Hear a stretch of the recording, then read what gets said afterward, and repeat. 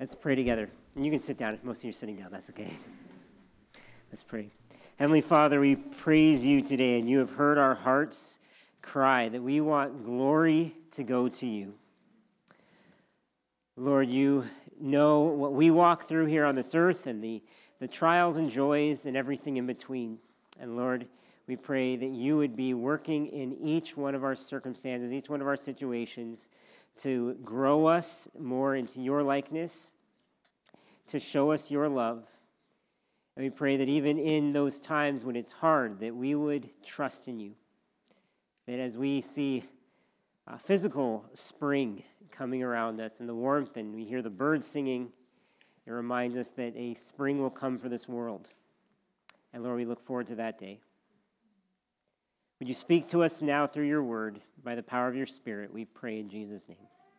Amen.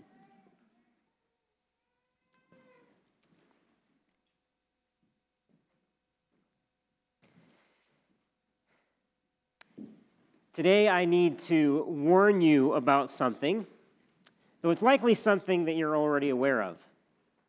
And that is that if you're not careful, you will drift or deteriorate in your faith, if not destroy it altogether. At the bare minimum, you certainly will not grow in your faith as God desires us to. The pull of our fleshly desires is too strong, and our apathetic comfort is too enjoyable. As Don Carson has aptly put it, people do not drift toward holiness. Apart from grace-driven effort, people do not gravitate toward godliness, prayer, obedience to Scripture, faith, and delight in the Lord. We drift toward compromise and call it tolerance. We drift toward disobedience and call it freedom. We drift toward superstition and call it faith. We cherish the indiscipline of lost self-control and call it relaxation. We slouch toward prayerlessness and delude ourselves into thinking we have escaped legalism. We slide toward godlessness and convince ourselves we have been liberated. Whew. Such is the nature, though, of things in a world of corruption, degeneration, and entropy. Like if we neglect to attend to a garden, it gets overrun with weeds. Crops fail.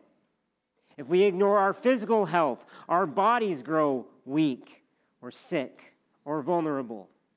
And if we do not carefully attend to our spiritual health and faith, we will decline. I want to challenge you today with this question. Are you living carefully or carelessly? And we're so busy in our lives that it can be difficult to even notice one way or the other. So today I want to provide you a moment of time to pause, listen, and think, to examine yourself, to ask, where am I at with the Lord today? How am I doing? As we've recently seen in our series through Ephesians, there are very real dangers to our faith. Dangers of immorality and impurity, dangers of idolatry and greed, and much more. And even if we've been saved by Jesus, with his light shining into our lives, we're still living in a dark, evil world. And so we still need to watch our step. Please open up a Bible to Ephesians 5 at this time. Ephesians chapter 5. It's crucial to remember as we come to this text where it falls in the book of Ephesians. Or else, it might sound like a simple, even superficial to-do list. Okay? If you recall, chapters 1 to 3 of Ephesians gave us this wonderful deep dive into the gospel, God's good news. How God the Father has loved his people from eternity past. How God the Son has saved his people by grace and mercy through his blood. How God the Spirit has sealed his people to receive all that God promises us. and how now that we're in Christ, we're also bound to the people of God, the church. And chapters 4 to 6 go on to describe how this gospel should now play out in our lives, how we have a calling to live in humility and gentleness and patience, love, unity, peace. And on the flip side, how to avoid falsehood and immorality and covetousness. Essentially, how we forsake the dark and live in the light. As it said in our most recent passage, you can follow along with me from verse 8. It said, "Walk as children of light. For the fruit of light is found in all that is good and right and true, and try to discern what is pleasing to the Lord. Take no part in the unfruitful works of darkness, but instead expose them. For it is shameful even to speak of the things that they do in secret. But when anything is exposed by the light, it becomes visible. For anything that becomes visible is light. Therefore it says, 'Awake, O sleeper, and arise from the dead, and Christ will shine on you.'" And the order of all of this was vital, as we are saved by grace, not saved by our behavior. So we don't work hard or obey faithfully to earn God's love or favor. No, we work hard and obey faithfully out of God's love and favor. Today's passage continues this theme of how the gospel changes our lives and our lifestyles. These verses have actually been called a summary climax of chapters 4 to 6. They further explain how to walk in a manner worthy of the calling we've received. So, right after saying how Christ's light has shone into our lives, verse 15 tells us, look at it with me, it says, "Look carefully then how you walk, not as unwise, but as wise." Again, there's the metaphor of walking to describe how we're living our lives. But there's an added nuance here of walking carefully. Walking carefully. Look carefully then how you walk, not as unwise, but as wise. Another translation says to be very careful then how you live. You might picture needing to walk across a busy street or an intersection, trying to pick your way along a treacherous mountain path or hiking path, or trying to maybe hop along stepping stones across a river. In each of those scenarios, you need to choose carefully where to place your feet. There are potential dangers, dire dangers, with every step you take, whether from slipping into rapids, tripping down a cliff, or getting hit by a bus. But you can avoid these dangers by alertly and vigilantly watching your step, where you're going. And likewise, you can face potential dangers every single day, spiritually speaking. Things that can trip you up or make you slip or hit you head on. No matter where you are, don't even need to leave your house. And this calls for wisdom. We need to know what the dangers are and where they lie, where not to step. And we need to know how to positively live instead, where we should be stepping. Which is why Paul pairs careful walking with wisdom here. Look carefully then how you walk, not as unwise, but as wise. Or as Eugene Peterson paraphrases in the Message, so watch your step, use your head. And I ask us, are we living carefully or carelessly today? Are we paying attention to our surroundings? Are we aware of the dangers around us? Or are we walking with intentionality and love and light and wisdom? You might be wondering, well, how do we do this? How should we be watching our step? Well, I think that there are three clear ways that we can see in this text for how to carefully walk. I believe the first key thing that we can take away is that we need to watch our step by using time wisely. And using time wisely. We need to watch our step by using time wisely. Look how this sentence continues here. Look carefully then how you walk, not as unwise, but as wise, making the best use of the time, because the days are evil. Now note that it doesn't just say to make good use of our time, but the best use of our time. And this would imply that it's a dangerous misstep is when we use time unwisely. Time is arguably our most precious commodity in life. Think about it. Money and wealth can dwindle or be lost, but they can also increase and be gained. There are many ways to lose and regain our health. We exhaust our energy every day, but sleep replenishes it over and over again. But time,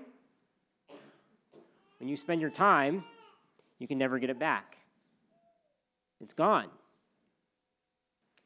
In his book, The Ruthless Elimination of Hurry, John Mark Comer puts a twist on this by claiming that our most precious, scarcest resource is actually our attention. Our attention. Because, he says, attention leads to awareness. And what you give your attention to is the person you become. Put another way, the mind is the portal to the soul, and what you fill your mind with will shape the trajectory of your character. In the end, your life is no more than the sum of what you gave your attention to. Of course, time and attention are very closely related there. I could just as well say your life is no more than the sum of what you spend your time on. But I find it interesting because it makes sense of why Paul would say to use time wisely. If we fill our mind's attention with wisdom, we will make wise uses of our time. One will instinctively lead to the other. So you could ask, what are you filling your mind with? What has your attention these days? Hold that thought. When Paul says making the best use of the time, he uses a term also translated as redeem. So you might hear of redeeming the time. Literally, it means something like buying up time or gaining time. Now, like I said, you can't actually buy more time in your life. We have limited lifespans, and we all get the same 24 hours a day, 365 days a year. But you can take time that would have been spent otherwise and use it in better ways. And it's in this sense that we can redeem or make the most of, the best use of our time. As one scholar says, believers will act wisely by snapping up every opportunity that comes. And why should we do this? Because these are desperate times. Did you see that? Making the best use of the time because the days are evil. The days are evil. The dangers are real. And at the same time, we're different now. Like, if you believe in Jesus, we are holy in an evil time. We are light in a dark place. And therefore, our use of time ought to reflect who we are now. I think Andrew Sullivan is onto something when he suggests that the greatest threat to faith today is not hedonism, but distraction. And when we stop and consider how we're actually using our time, what holds our attention, that bears out. The amount of time that we spend on our smartphones is staggering. Streaming videos, video games, social media suck up much of our free time.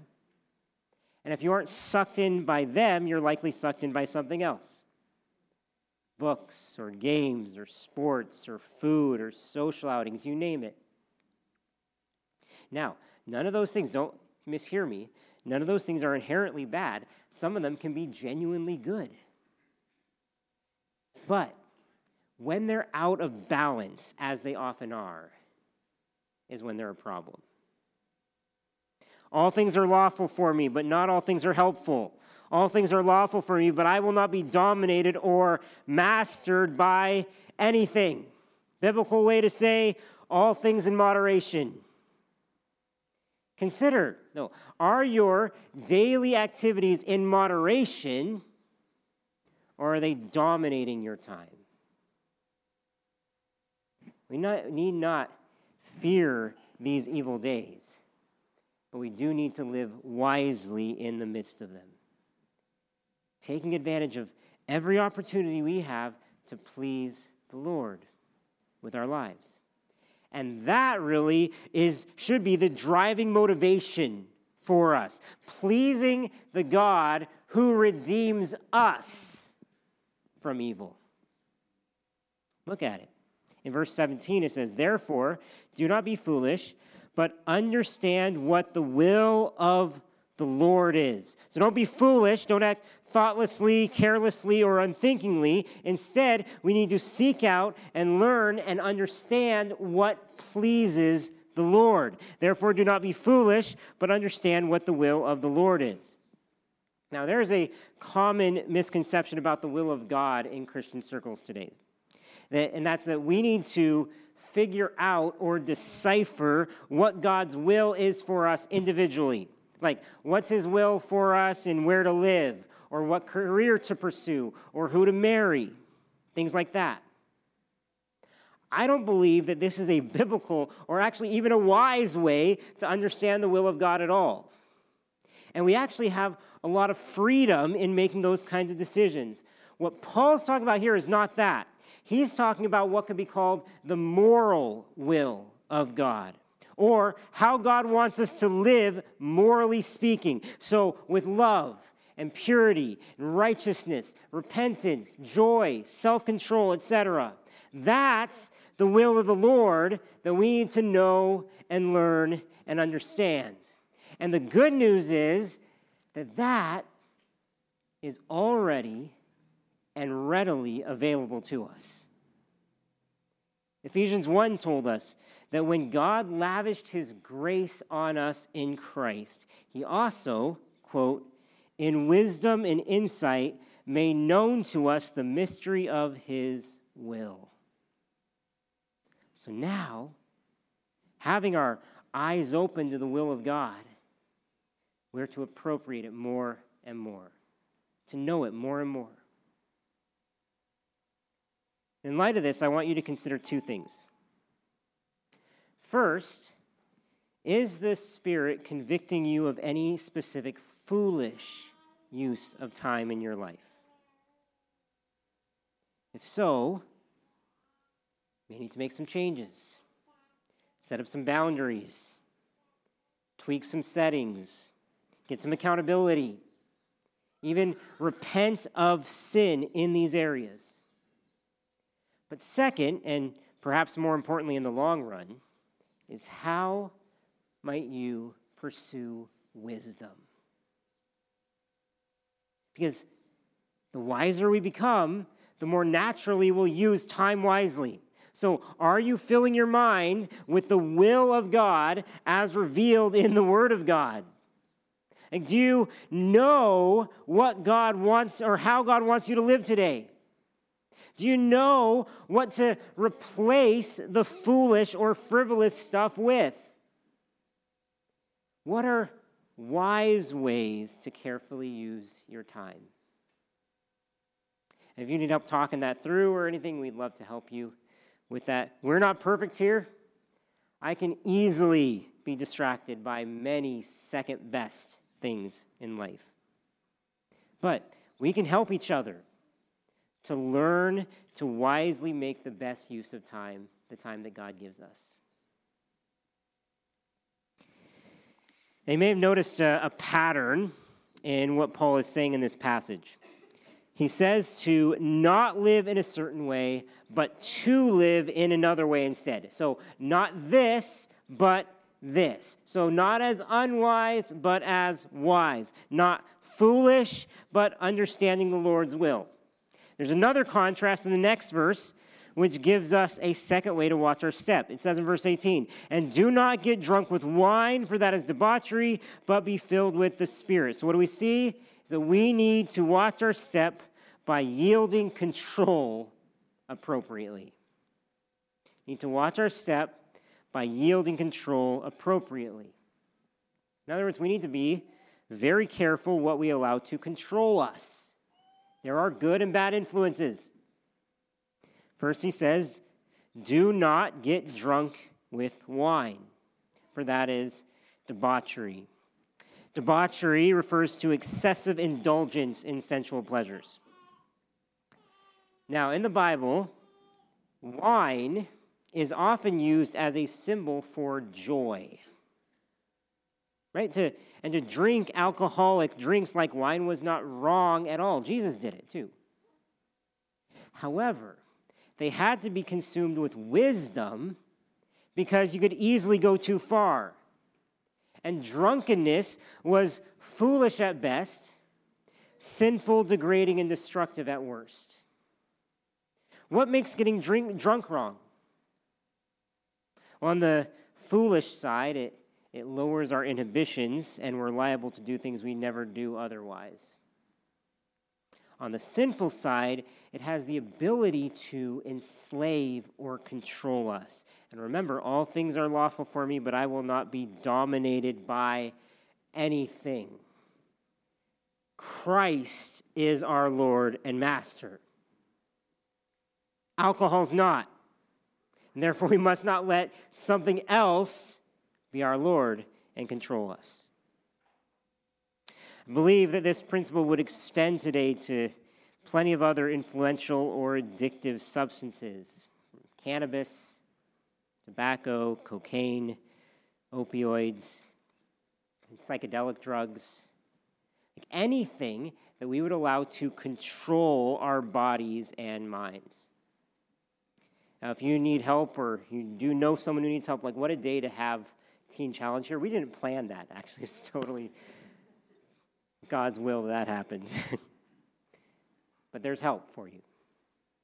We must not let other things besides Christ control. So not this, but this. Do not get drunk with wine, for that is debauchery, but be filled with the Spirit, which is a command, not a recommendation or suggestion. So Paul contrasts the Spirit with wine, saying we can be filled with either one. I believe that this refers to being influenced or controlled by one or the other. However, some would say that this means we should get drunk with the Spirit in some way. In some churches, you'll see people losing control of themselves or their bodies, staggering, slurring, and claiming to be under the Spirit's power. That's not this.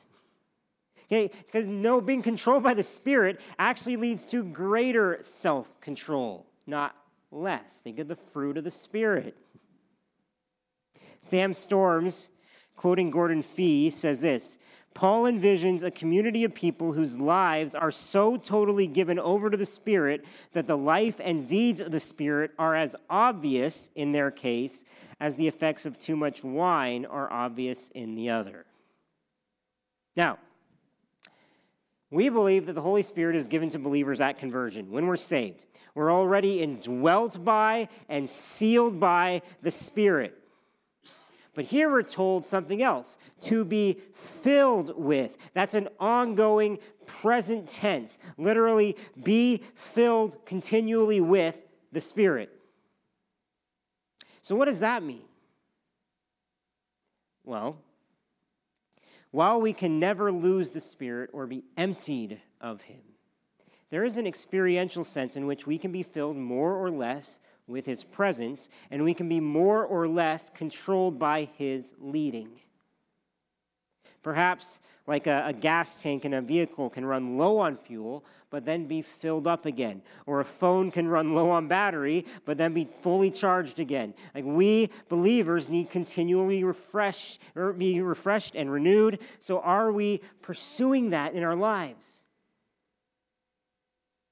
One pastor says being filled with the Spirit is being pressured, permeated, and dominated by Him. Now, I think it's actually helpful to compare it again to the image of consuming alcohol. Shelby Abbott explains it this way. He says that when someone moves from being sober to being drunk, we see 3 steps: choice, control, and change. A person makes a choice to consume alcohol, and as he does, he gives control of his life to the influence of the alcohol. Consequently, he is changed in his behavior, his speech, even his thoughts. In comparison, a Christian makes a choice to follow the Holy Spirit. When she makes that choice, she submits control of her life to His direction, power, and authority, and as a result, her life is changed to the glory of God. You really need to demystify being filled with the Spirit. It isn't some elusive, super spiritual state. It's much simpler. Like when we hear from God's Spirit, usually through God's Word, we choose then to submit our life to Him. We yield control, letting Him lead us, and we are thus changed more and more into the image of God's Son. Like it's something that many of you might be doing right now in these very moments. Letting yourself be filled. But there's one other strange part to all this. We're not told to fill ourselves up with the Spirit. We're told to be filled with the Spirit. Who does the filling here? The Spirit. So, how in the world are we supposed to obey a passive command? Like, for example, if I told you to go hug a stranger, you could do that, right? But if I told you to go be hugged by a stranger,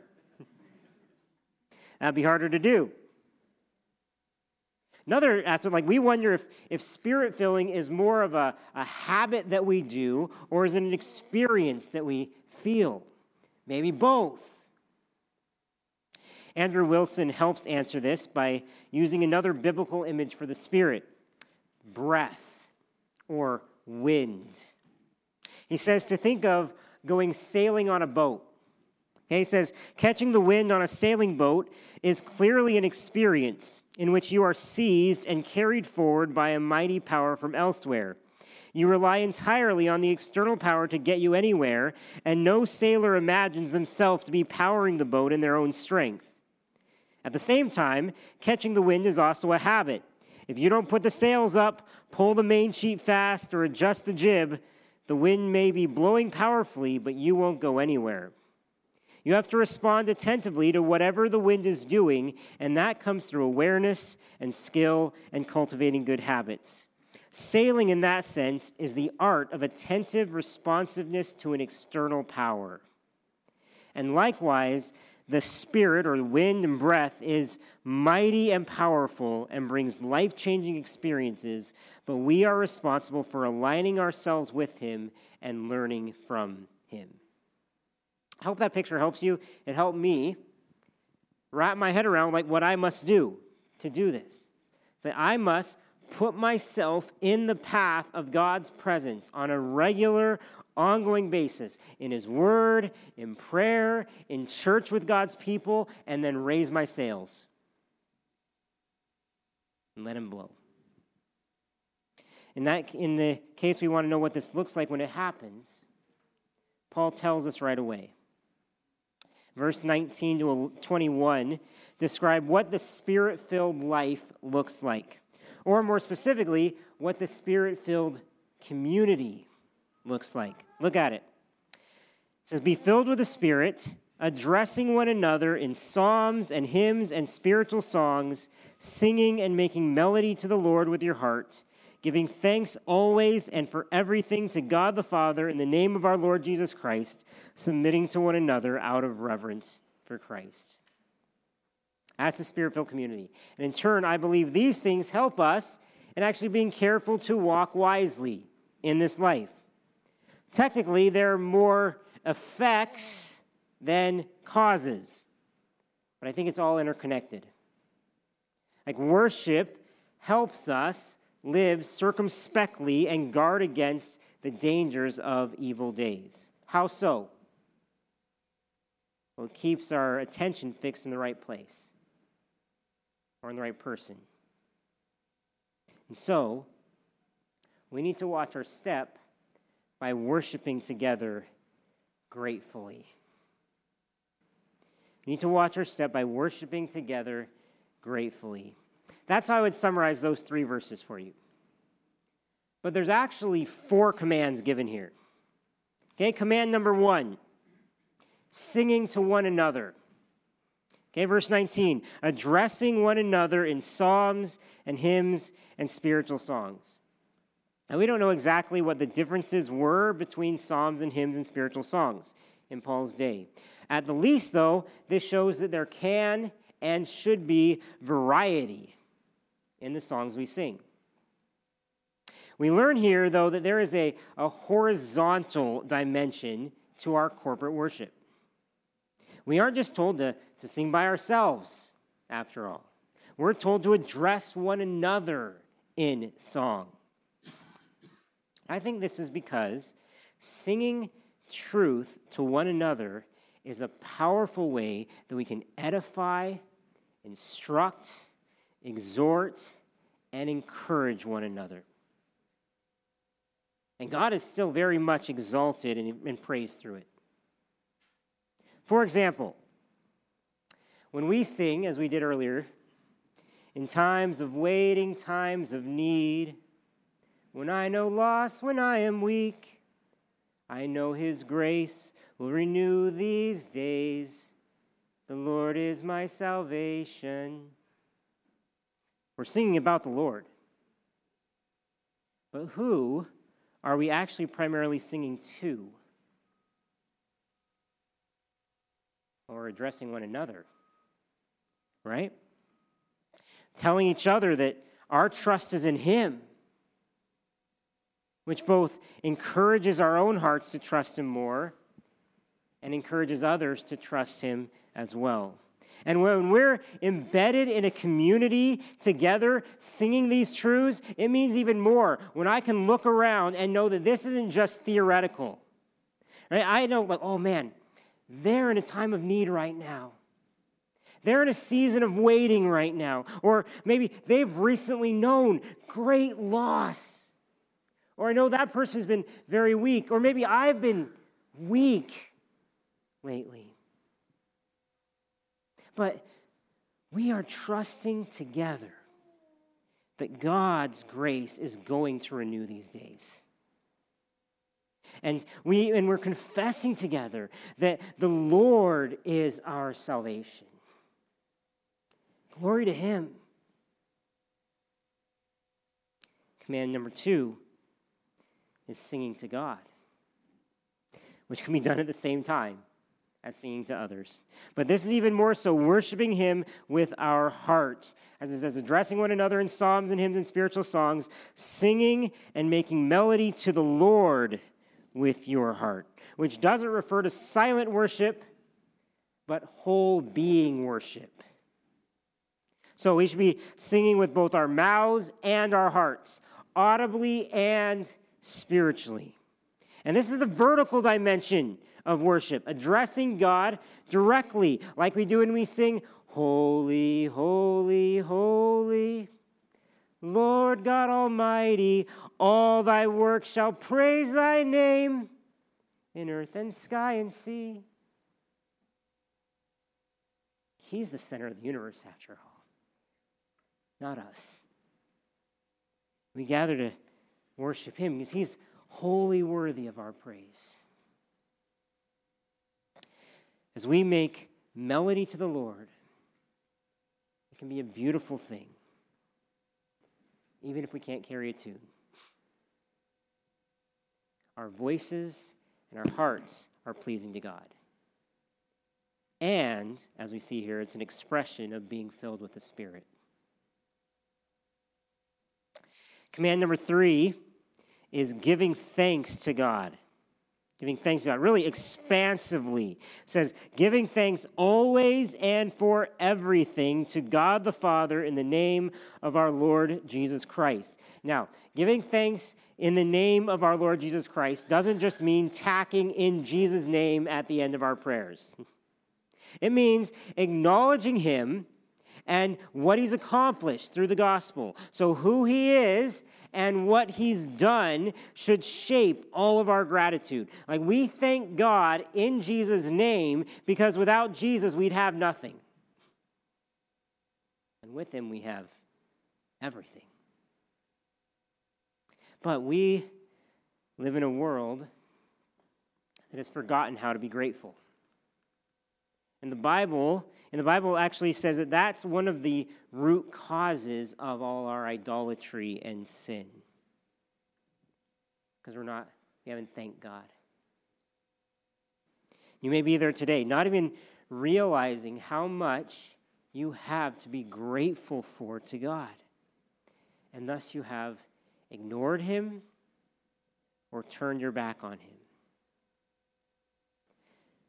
The fact that Jesus died for you shows you that God loves you and wants you back.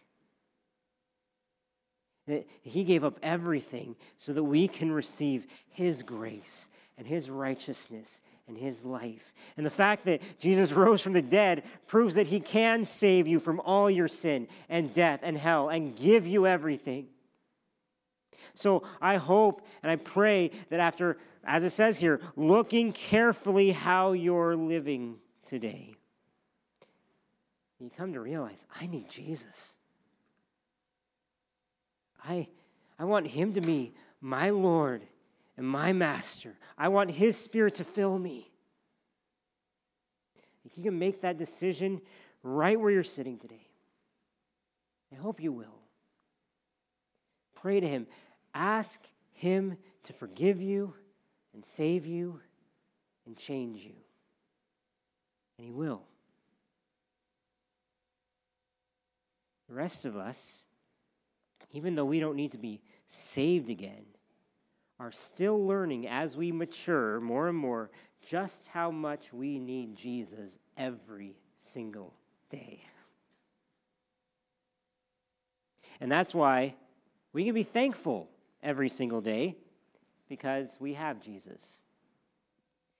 Always, giving thanks always and for everything to God the Father in the name of our Lord Jesus Christ. Now, always and for everything is talking about the frequency and constancy of gratitude, not so much the comprehensiveness of gratitude. And what I mean by that is there are things in our fallen world for which it would be perverse to be thankful. For example, should we give thanks for war,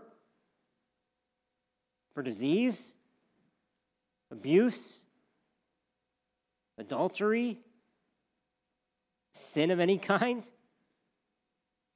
No, we cannot be both filled with the Spirit and praise him for what he hates. To put it another way, there are plenty of things in life that we shouldn't be grateful for, but there is nothing that we cannot be grateful through. Okay? Because being filled with the Spirit does call for radical, expansive gratitude. And we can be thankful for the way even hard things drive us into the arms of Christ and produce good fruits of Christ's character in us and fill us with perseverance and hope in him. Brian Chappell explains, we give thanks even for the darkness that makes the glory of Christ's name more evident. The thanksgiving, however, is not for the horrors of a fallen world, but for the name of the Savior that alone can answer and redeem those horrors. So, whether you're going through happy or hard times right now, are you grateful? Thankful for Jesus? All that he's given you? Like, it's worth setting some time aside today. Talk about redeeming the time. To stop, sit still, and give thanks. To consider what you have to be thankful for, and then actually thank God for it. And finally, command number 4 is submitting to one another. Verse 21, submitting to one another out of reverence for Christ. Now, the topic of submission may seem to come out of nowhere here, but it doesn't if you've been following along throughout Ephesians. Because all of this is very much in the context of how to live in God's new community. And submission is part of that. Submission has to do with order and authority, placing yourself under someone else's leadership. Like submitting our opinions or rights or desires to be subservient to others. Now, this does not sound fun. It often might not be. We usually cringe at authority these days. But God did design our world to function best when authority is used well. Notice that Paul does not tell leaders, make others submit to you. No. He tells everyone, submit to one another. And why? Out of reverence for Christ. So, it's because we love and respect Jesus that we should follow those Jesus puts in leadership or authority over us. Whether that be an elder or pastor or deacon or small group leader or Sunday school teacher in a church or a spouse or parent or grandparent or older sibling in our homes. Even if these people, myself included, might not always deserve submission. We don't submit for them. We submit for Jesus out of reverence for him. And gratefully, it's people that he's placed in our lives that when authority is used well, when it's used in godly ways, can often help keep us from going astray. Therefore, submitting to them is also a practical way for us to watch our step. Brian Chappell adds that there is an additional richness in these words in light of what has already been said. When we perceive the Spirit of God as present in his children, then submitting to them is submitting to Christ in them. And when we submit to them as Christ submitted himself for us, then we are Christ to them. So, I encourage you, don't recoil when you hear of submission. Marvel at it. Like, what a beautiful way we can express both our love for God and for one another. And let's look for opportunities to live out this hard, happy command. So, in evil days, in a busy, frazzled world full of decline and decay, if you're not careful, but by God's grace and by God's Spirit, we can indeed walk carefully and wisely. As we let our sails get filled up with him, he produces a life of distinct beauty.